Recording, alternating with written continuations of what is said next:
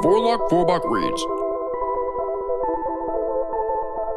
Produced by the Cincinnati and Hamilton County Public Library.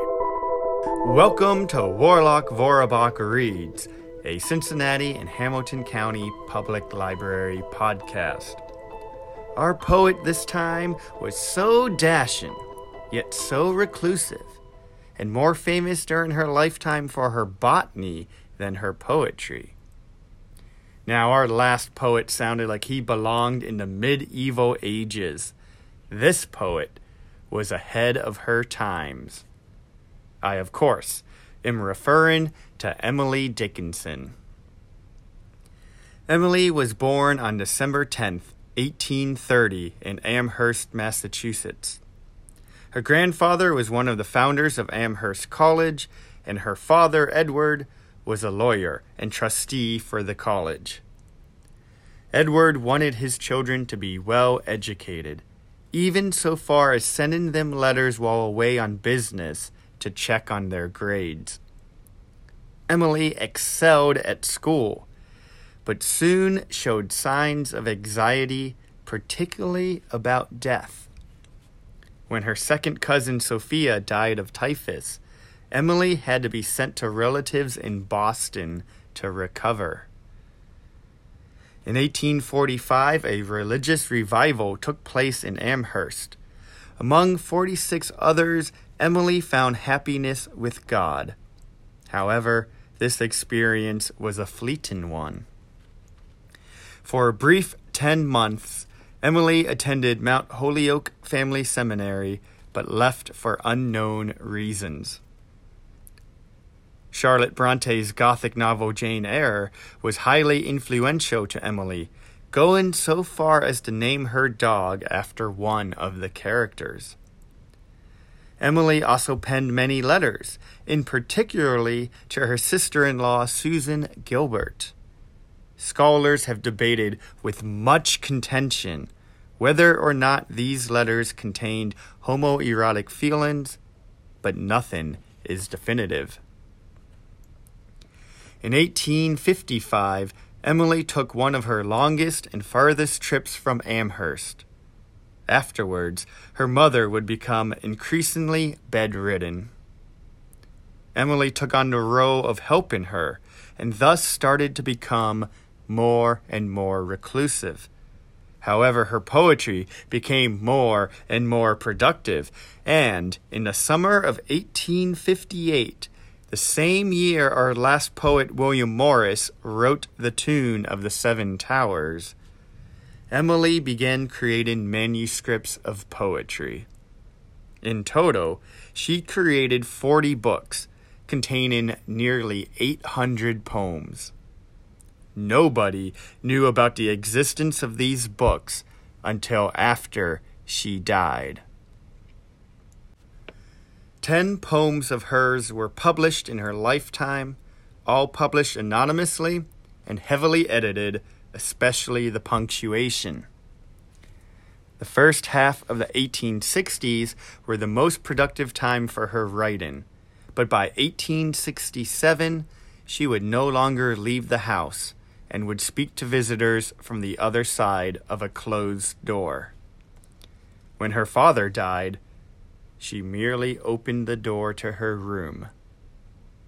She asked her sister Lavinia to burn her papers and died on May 15th, 1886, as the result of Bright's disease. Lavinia did burn most of her correspondence, but became obsessed with seeing her poetry published. She turned to her brother's illicit lover, Mabel Loomis Todd, for help, but a feud caused the manuscripts to be divided between the two families, preventing a complete publication of her poems for more than half a century. The first volume of poems, edited by Mabel Loomis Todd to match 19th century punctuation and capitalization standards, was a smash hit in 1890. More followed the next year. It is from these publications I will read I Died for Beauty, One Need Not Be a Chamber to be Haunted, and the only ghost I ever saw. But first, here are some historical highlights from 1890 and 1891. The Sleepin' Beauty with music by Tchaikovsky premieres in St. Petersburg. Nellie Bly goes around the world in 72 days. Rallies and strikes throughout European and American cities and mining towns demand an 8-hour workday. The Picture of Dorian Gray by Oscar Wilde is published in Lippincott's Monthly Magazine. George Dixon defeats the British bantamweight boxing champion in London, making George the first black world champion in any sport. The Ouija board is first released. Idaho and Wyoming become the 43rd and 44th state of America. Lime green is first described as a color. Vincent van Gogh shoots himself and dies 2 days later. Hunkpapa Lakota leader Sitting Bull is killed by police. The Wounded Knee Massacre happens in South Dakota when the United States 7th Cavalry brutally murdered 153 Lakota Sioux performing a non-violent ghost dance because they feared it was a rallying tool for rebellion. Francis Galton classifies the uniqueness of human fingerprints. The Chilean Civil War of 1891 happens when there is a conflict between the Army and the Navy. Loliuokalani is proclaimed Queen of Hawaii. In the FA Cup quarter-final of English Association football, a deliberate handball prevents a goal right at the goal line. An indirect free kick is rewarded, but changes public opinion in favor of the penalty kick. The Music Hall in New York City, later known as Carnegie Hall, has its grand opening performance with Tchaikovsky as guest conductor. Sherlock Holmes first appears in the Strand magazine. Now official, John Heath scores the first penalty kick for the Wolverhampton Wanderers. Nikola Tesla invents the Tesla coil. And now to read the poetry of Emily Dickinson. I died for beauty. I died for beauty, but was scarce adjusted in the tomb, when one who died for truth was lain in an adjoining room. He questioned softly why I failed. For beauty, I replied. And I for truth. The two are one, we brethren are, he said.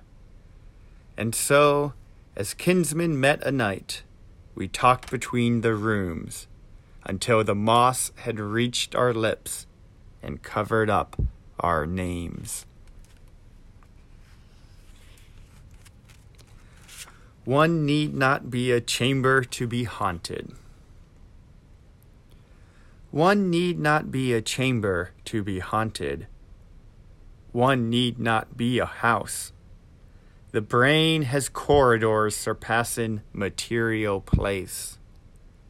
Far safer of a midnight meeting external ghost than an interior confronting that whiter host.